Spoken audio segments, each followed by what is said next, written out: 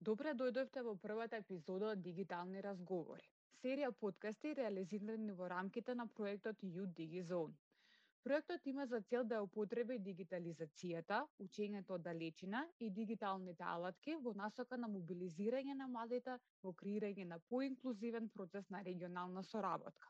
Подеднакво, има за цел да им овозможи на младите луѓе да ги унапредат своите вештини за донесување на одлуки за стапување и да помогне во формирање на генерација на демократски лидери кои ги надминуваат историските, географските и културни бариери. Токму таква е и нашата денешна тема на дискусија, тема која ги намигнува сите видливи и невидливи граници, но и тема која е многу релевантна за повеќето луѓе кои се вклучени во процесот на учење глобално. Ќе зборуваме за тоа што може да очекуваме од образованието во пост-ковид светот, односно дали онлайн учењето ќе биде новото нормално. Образовниот систем беше многу афектиран за време на почетокот на корона пандемијата во 2020 година. Според податоците на УНЕСКО се проценува дека затворањата на училиштата афектирале дури 70% од луѓето вклучени во процесот на учење. Повеќето од образовните институции одеднаш мораше да преидат од училниците во една нестандардна средина за учење. Во Македонија, но и во другите земји од Западен Балкан, оваа транзиција одеше бавно, а на некои места воопшто не ни беше достапна. Во некои држави онлайн учењето беше имплементирано, но со многу прашања и сомнежи за квалитетот и резултатите од ваквиот модалитет на учење.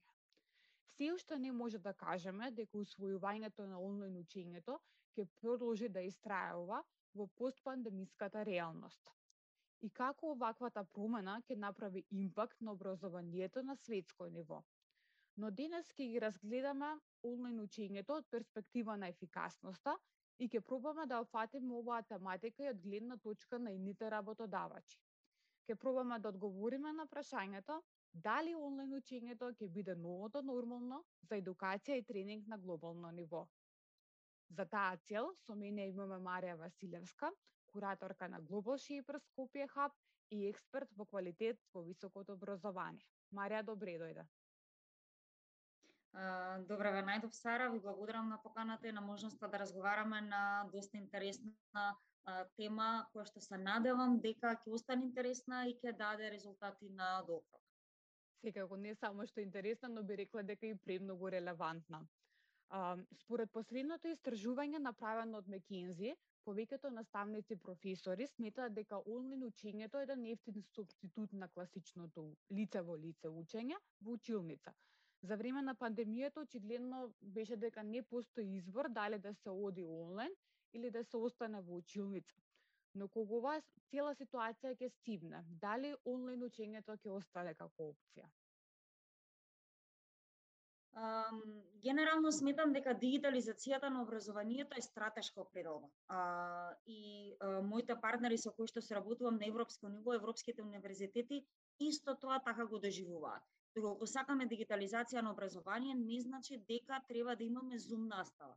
Не значи дека наставата која што е во училниците и во амфитеатрите треба да се пренесе на Zoom и да сметаме дека со тоа сме постигнале некаква цел на целосна дигитализација. Всушност, кога зборуваме за дигитализација, подразбираме дигитални библиотеки, пристап до дигитални онлайн бази, хибридни начини на учење, користење на лиценцирани софтвери во наставата, но и целосна трансформација на процесите на учење и процесите на настава, односно на предавање од другата страна. На европско ниво овие планови дури се прошируваат дотаму што одат и до вклучување на вештачка интелигенција во наставата. Па така можам да кажам дека од аспект на тоа дали онлайн учењето ќе стане опција или ќе биде нешто на кое што ќе мораме да се навикнеме, ќе кажам само дека пандемијата од тој аспект ги потурна работите.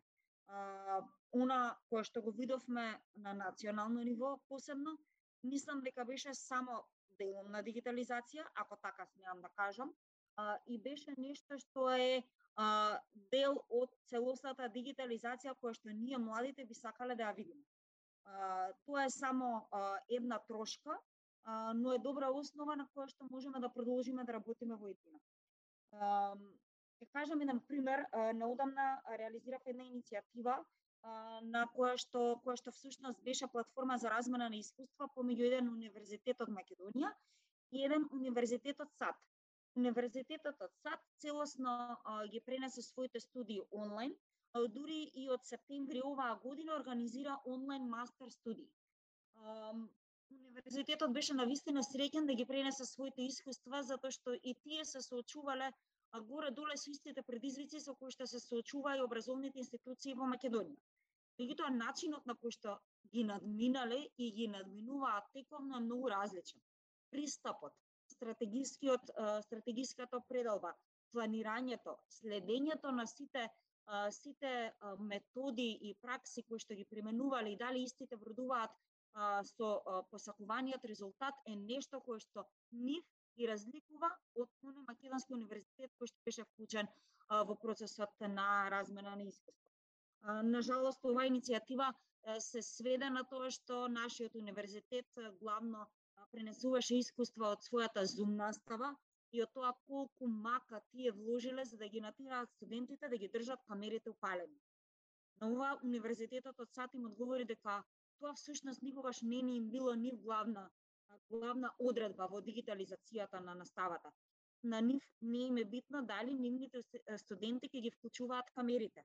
На нив им е битно да развијат партнерски однос со своите студенти и да им укажат дека навистина дигитализацијата е нешто кое што може да има плод и да вроди плод од двете страни, и од страна на наставниците и од страна на студентите. Дополнително, она кое што мислам дека е клучно и кое што овој универзитет го посочи е тоа дека навистина на двете страни во процесот на учење им е потребна поддршка.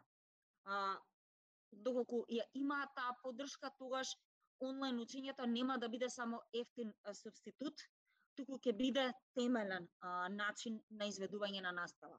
Под поддршка подразбирам поддршка на наставниот кадар, на академскиот кадар, затоа што имаме академски кадар кој што не е така лагоден да ги користи сите дигитални алатки на учење.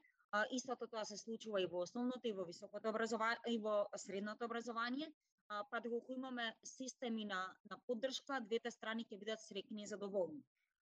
Има помали општини во Македонија кои што се обидоа тоа да го направат и да дадат поддршка на наставниците од основното и средното образование, како на пример општина Кочани, и проба да го направат она што всушност швеѓаните го викаат sharing economy или sharing education, па проба да ги натераат и родителите, и децата, и студентите, и наставниците, сите заедно да работат на чекор понапред во образованието или на тоа да го направат онлайн учењето на вистина квалитетно како што на сите ни одговара. Не како што можеби сме очекувале тоа да биде, туку баш токму како што на сите ни одговара, со цел тоа да вроди плод во општеството. Спомена дека пандемијата направи еден глобален предизвик за сите образовни системи, меѓутоа што се разликуваше од земја до земја, начинот на кој што истите се справува и кои стратегии ги употребува. Дали мислиш дека резултатите од предавањата и учењата во 2020 година ќе бидат пониски од претходните години? И дали е коректно да кажам дека учителите, наставниците и сите вклучени во образовниот процес одлучија да го земат нормалниот курикулум, стандардната структура на часот и да го стават онлайн? И дека токму поради тоа имаше потешкоти да профункционира? Па да, мислам дека генерално она со кое што се соочивме во 2020 беше дека се зема оние образовни курикулуми кои што се развиени досега и целосно се префрлија онлайн. Тоа не е, повторно ќе кажам, дигитализација на образование според европските стандарди. Европските стандарди за квалитет во високо образование 2015 година се направени и тие велат дека наставата, односно предавањето во универзитетите треба да вклучува и хибридни форми на образование. Треба да вклучува и дигитални алатки во голема мера. Треба дури да се остави простор на open universities, на open начини на учење. Сето тоа со цел да ги мотивира студентите и професорите, меѓутоа и бизнис секторот да заедно креираат вештини кои што ќе вродат плод, односно ќе го променат и подобрат општеството и ќе го направат општеството многу поодржливо. 2020 година беше предизвикувачка од многу аспекти.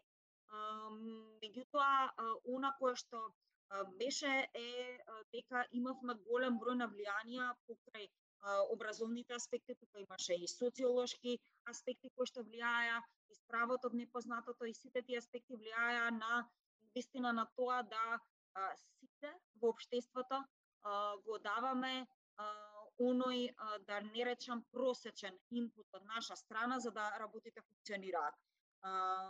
Токму поради тоа сметам дека ќе можеме да се соочиме со лимитиран успех на образовниот процес и лимитирана вложеност од сите страни за да образовниот процес профункционира онака како што очекувавме да функционира. Дефинитивно учителите и професорите одеа по линија на понизок отпор, одеа по линија да го земат целосниот образовен систем онака како што тие го терале до пред 2020 година и да го трансферираат онлайн. Било да е тоа на Zoom, било да е тоа на Teams.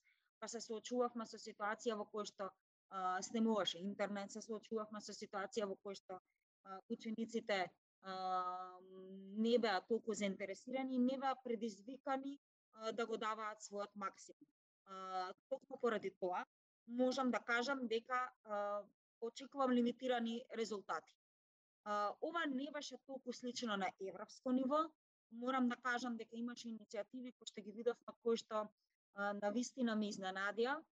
Еден универзитет од Турција кој што го евалуирав во 2020 година одлучил дека ќе се ја земе својата одговорност да биде општествена институција која што води кон промени, затоа што универзитетите во својата мисија и визија се всушност и такви институции кои што треба да ги искористат предизвиците и да ги насочат своите знаења кон тоа да ги искомбинираат знаењата, предизвиците и да креираат нови решенија.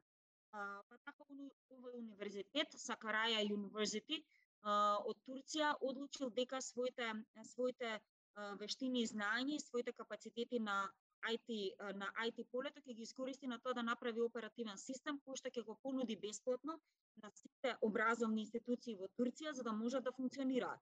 Тој систем всушност вклучува онлайн следење на настава, хибридни начини на следење настава, следење на успехот и на професорите, и на наставниците, и на учениците, и на сите вклучени.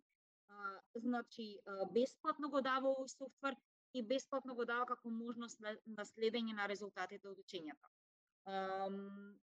Значи, дефинитивно сметам дека ќе има импакт, ќе има лимитирани резултати, меѓутоа и дека сите треба да научиме дека сите имаме одговорноста да ги прифатиме предизвиците и соодветно да го дадеме нашето знаење во општеството за да го пребродиме сето ова со кое што се соочуваме во овие 2 години. Дали ваквите лимитирани резултати ќе натераат да се размислиме и да го ревидираме начинот на кој што ги едуцираме самите наставници и професори? Мислам дека и без ова да се случи требаше да бидеме свесни за потребата од ревидирање на начините на кои што се едуцира наставниот и академскиот кадар, меѓутоа и начините на кои што тековно го следиме нивниот развој и прогрес. Ќе се навратам повторно на овие стандарди кои што за мене се устав во квалитетот во образование, значи европските стандарди за квалитет во високо образование 2015 година пропишуваат дека образовните институции мораат да им дадат простори на учење на академскиот кадар и на своите образовни кадри, мораат да им дадат простори на целосно дооформување на своето знаење, на простори на кои што ќе учат, ќе се дообразуваат и ќе се развиваат. Меѓутоа и од друга страна дека образовните институции мора да го земат теретот да го следат својот кадар и да видат што му е потребно, да му го дадат целосно она кое што му е потребно. Значи two side effect. секој си ја превзема својата одговорност со цел работите да одат кон подобро и да даваат повеќе резултати за своите студенти. Така што сметам дека дефинитивно треба да го промениме начинот, треба во тој начин да ја вклучиме дигитализацијата и да ги мотивираме наставниците и професорите да се насочат кон дигитализацијата и да ги зајакнат своите дигитални вештини. Сега имаме наставници кои што можеби и даваат отпор кон сите дигитални алатки кои што постојат. Како пример ќе кажам во мојата организација во која што теков на работам, Центар за социјални иновации Блинк 4221, развивме мобилна и веб алатка која што ја дадовме на средните училишта како алатка за спречување на радикализам кој што може да доведе до насилен екстремизам. Тоа е алатка која што им помага на наставниците заедно со учениците да дискутираат на темата и всушност да го подигнат нивото на разбирање. Дополнителна алатка која што може да се користи во сите можни предмети, од историја, географија, класни часови и така натаму. Кога ја тестиравме алатката, средношколците беа тие кои што беа посрекни да ја користат наспрема наставниците. Тие велеа дека нивните дигитални вештини се на просечно ниво, сакаат да ги зајакнат, меѓутоа дека од сите тековни административни работи со кои што се соочуваат, имаат проблем да го направат тоа. Значи, ова е само еден индикатор дека треба да ги следиме наставниците, треба да видиме што има потребно и да им го дадеме тоа што има потребно, се со цел да ги зајакнат своите вештини, вклучувајќи ги дигиталните вештини, за да одиме кон напред и кон прогрес. Онлайн модалитетот не е актуелен само за училиштата и универзитетите, но исто така и за оние во повозрастната група, оние кои се во фаза на барање на работа. Онлайн курсевите вообичаено се сметаат за помалку вредни од традиционалните. Дали сметаш дека после тоа што ни се случи во 2020 година, оваа перцепција на работодавачите ќе се промени? Односно, дали мислиш дека после пандемијата, кога луѓето ќе презентираат дигитален сертификат или беч, ќе има истата вредност како сертификатот добиен од традиционален курс?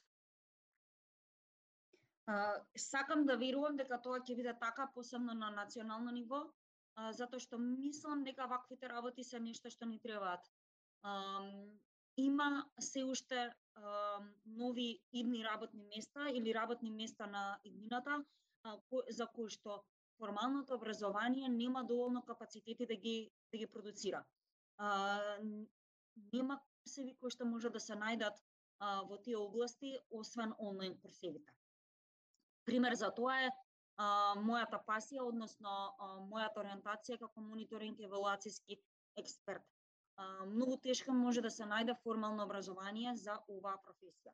Онлайн курсевите се субститут на тоа и навистина можам да кажам дека многу подобро ги рефлектираат сите работи кои што еден експерт во оваа област треба да ги знае. Она кое што е битно и кое што мораме да го разбереме за да одиме напред е нешто што се вика fit for purpose. Или да видиме што и треба на околината и да видиме дали кадрите кои што поминале низ такви онлайн курсеви навистина ги даваат резултатите кои што бизнис секторот сака да ги има. Дали ги имаат вештините кои што бизнис секторот на кои што му требаат на бизнис секторот.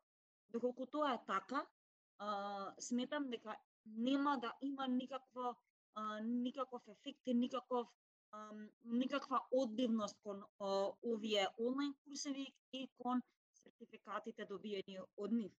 И навистина сакам да видам дека за неколку години од сега ќе бидеме свесни за нивната вредност и дека воопшто нема да ги занемеруваме.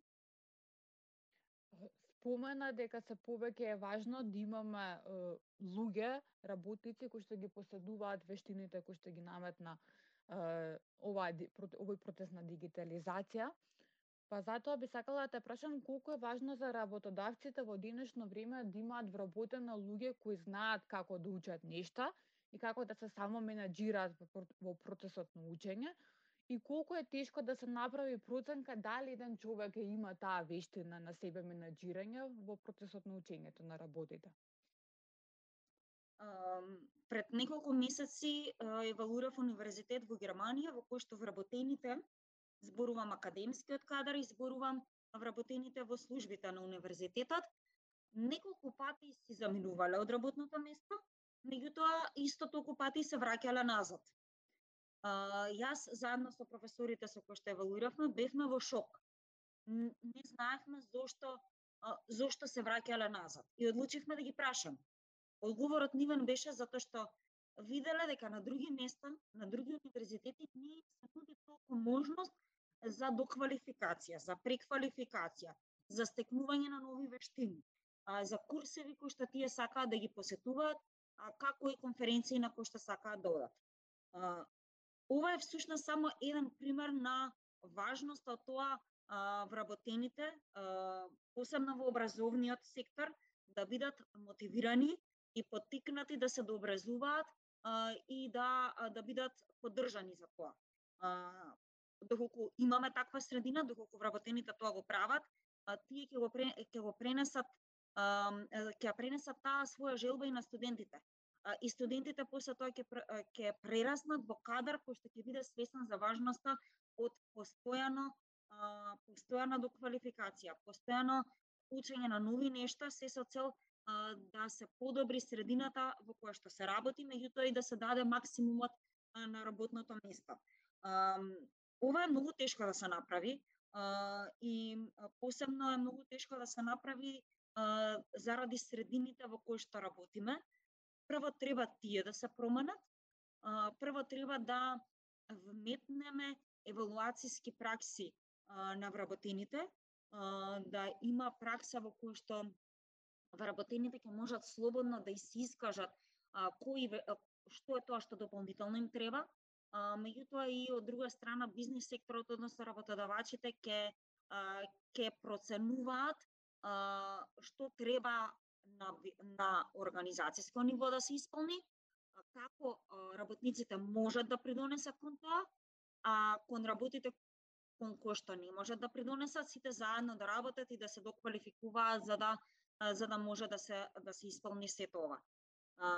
Поради ова, мислам дека праксата на мониторинг и евалуација на сите нивоа може да придонесе кон подобрување на овие работи и може да придонесе кон само менаџирање во процесот на учење. Тоа ќе ни даде кадар кој што ќе ги адресира сите промени, сите предизвици со кои што се соочуваме и ќе направи една средина во која што секој сака да работи. Значи, уште една се потврдува она народната дека човекот учи додека е жив.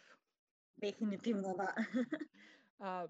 Кога говориме за мнењето, дали сметаш дека веќе не е толку релевантно што знаеш, него што можеш да направиш со тоа што го знаеш?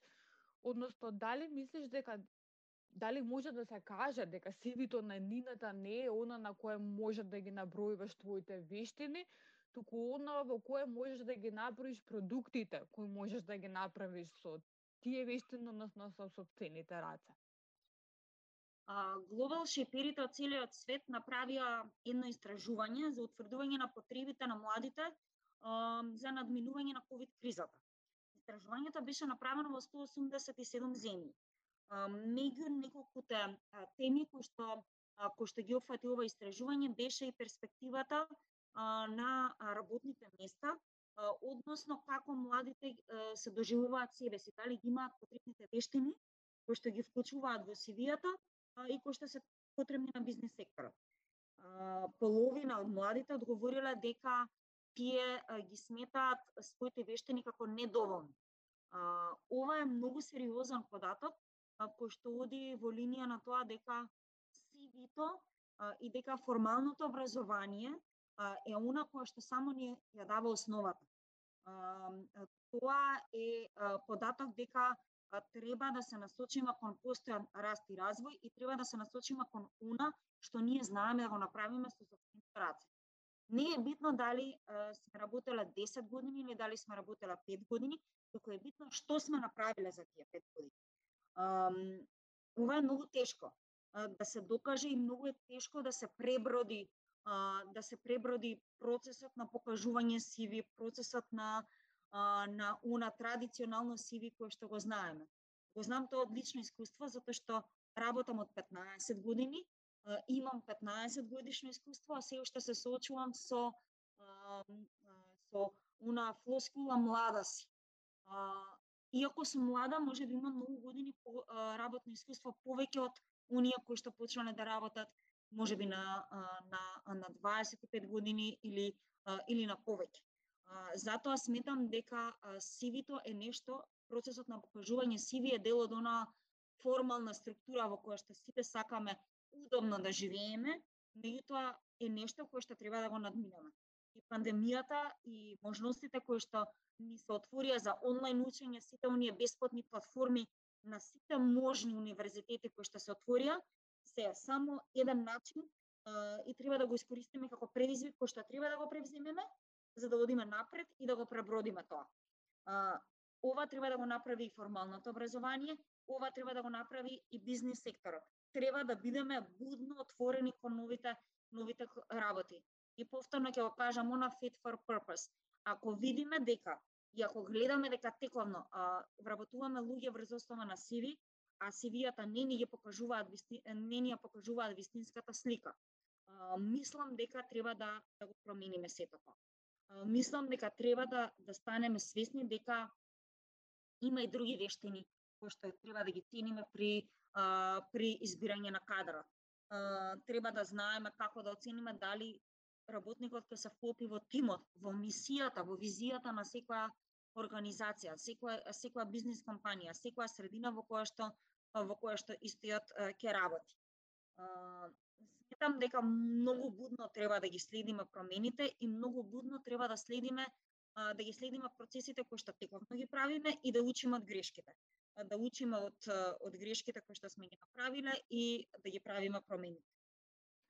Дефинитивно се согласувам дека еден од најголемите предизвици со кои што се соочуваат младите е да бидат препознаени како релевантни и еднакви чинители во сите сфери на општествениот живот, вклучително и бизнис секторот, и дека се уште нажалост превладува мислењето дека годините се еден од најрелевантните, ако не и најрелевантен фактор за тоа колку младиот човек има способност, капацитет, знаење да даде придонес во овие сфери. Се надеваме дека во блиска иднина ова нешто ќе се промени и дека континуирано спомена дека треба да ги следиме овие промени. Па затоа би сакала да те прашам како онлайн учењето ќе направи импакт на бизнисот? Се надевам дека ќе направи позитивен импакт на бизнисот, затоа што онлайн учењето ќе им даде можност и на кадрите кои што веќе се влезени во работните процеси да го дооформат своето знаење, да ги зајакнат своите вештини, меѓутоа и како што кажав претходно, да стекнат дополнителни вештини кои што во текот на работниот процес сватиле дека им се потребни. Се со цел за да се даде поголеми резултати и да се реализира мисијата и визијата на организацијата, институцијата во која што работат. Под организација не мислам само NGO сектор, туку мислам и бизнис сектор. Вештините на иднината веќе стигнаа и работните места на иднината се веќе тука многу побрзо од што очекувавме. Тоа го покажува и извештајот на Светски економски форум за 2020 година, дека пандемијата и цела оваа ситуација само ги забрзаа и ги зајакна оние дупки во вештините и оние потребни работи кои што мораме да ги направиме за да тековно се дообразуваме, за да ги дооформиме нашите вештини и да бидеме спремни за предизвиците. Онлайн учењето мислам дека ќе направи само позитивен импакт на бизнисот, доколку сите чинители во него се свесни за бенефитите кои што тоа учење може да ги даде. Навистина мислам дека онлайн учењето во прв момент на национално ниво може да биде само дополнителна алатка за формалното образование, меѓутоа со тенденција да се вклучи во голема мера целосно во формалното образование. Бизнисот треба да каже што точно му треба и треба да биде константно во комуникација со сите образовни институции, се со цел да се извлече максимумот и да се дојде до кадри кои што ќе дадат резултати. Затоа уште еднаш ќе повторам, мислам дека онлайн учењето ќе направи позитивен импакт само доколку бизнисот е свесен за бенефитите кои што може да ги извлече од истиот. Го спомена Светскиот економски форум и во едно истражување можев да најдам податоци дека 94% од бизнисите ќе треба да имаат вработени кои ќе усвојат нови вештини. Перформирањето на работата континуирано се менува и кога говориме дека едината на работата се менува поради автоматизацијата, вештачката интелигенција, дигитализацијата, не мислиме за 2040 или 2050 година, всушност како што и напомена, говориме за следниве години. Ковид пандемијата донесе уште поголеми предизвици во светот на работата, но кога зборуваме за вештините на еднината, што може да направиме за да бидеме подготвени за пост-ковид светот на работата? Повторно ќе кажам, следење на работите кои што се случуваат, следење на вештините кои што досегашното образование и можностите за до едукација ги нудат, па врз основа на тоа градење на нови стратегии. Мислам дека за да бидеме подготвени, треба да знаеме на што сме, што имаме до сега, зборувам на национално ниво, што имаме до сега како вештини, што ни е потребно и да направиме стратегија. Стратегија во која што конкретно и директно ќе знаеме кон што треба да одиме. Имаме многу документи, имаме многу закони, имаме стратегија за образование, имаме тела за акредитација и за евалуација, која што на жалост можеби малку потфрлија во овој период, не ја дадоа потребната поддршка на високообразовните институции за да можат да се прилагодат на новото нормално, меѓутоа и не ја дадоа поддршката за да можат образовните институции да дадат кадар како што треба. Се со цел за да се подготвиме за еднината. Па така што генерално мислам дека ни треба стратешки пристап, ни треба евалуација на тоа што досега го имаме и план кој што ќе ги вклучи сите засегнати страни во процесот на правење на тој план, да бидат сите вклучени и после тоа да знаеме кон што целиме и сите заедно да се насочиме кон тоа да се подобрат работите. Стандардите за високо образование кои што ги споменав се еден таков пример всушност. Во 2015 година се заклучи дека работите треба да бидат променети на европско ниво. Сите заедно седнаа, студентите, образовните институции, политичкиот сектор, бизнис секторот, седна и рекоа, ќе направиме стандарди кои што ќе увидат до каде сме, меѓутоа ќе ни го направат процесот на развој на општествата полесен во еднината. И сега нема студиска програма во Европа која што е отворена, а која што не ги следи тие стандарди, вклучувајќи ги меѓу другото и дали тие студиски програми навистина ги нудат потребите на бизнис секторот. Тоа е еден круг кој што мораме да го запазиме, мораме да го следиме, мораме да се научиме да го бараме и да го очекуваме од сите процеси на национално ниво. Па уште еднаш да заклучам, она кое што ќе не подготви за идните работни места се стратешки пристап и утврдување на она што го имаме до сега, но и утврдување на она кон што треба да одиме понатаму. Утврдување на ситуацијата сегашна во која што се наоѓаме, меѓутоа и да не мислиме дека копирањето на праксите од странство целосно онака како што се применуваат таму ќе ни даде сигурни резултати. Треба само да ги гледаме нив како добри пракси и да видиме што тоа можеме соодветно да искористиме на национално ниво. Маре, ти благодарам што беше дел од дигитални разговори, што преку овој разговор успеавме да ја приближиме еднината до сегашниот миг. Ви благодарам и на вас за поканата и се надевам дека повторно ќе имаме можност да разговараме во подобрени услови и повеќе насочени кон идните работни места кои што не очекуваат. Се разбира. Овој подкаст е поддржан од Balkan Trust for Democracy, а истиот е реализиран од Младите од Младенски сојуз во соработка со партнерските организации на проектот. Young Professionals Network од Албанија, Бета од Србија, PSMI од Босна и Херцеговина, Association of Youth Empowerment and Security од Хрватска и NGO Center for Youth Affirmation and Development од Црна Гора. До следното слушање.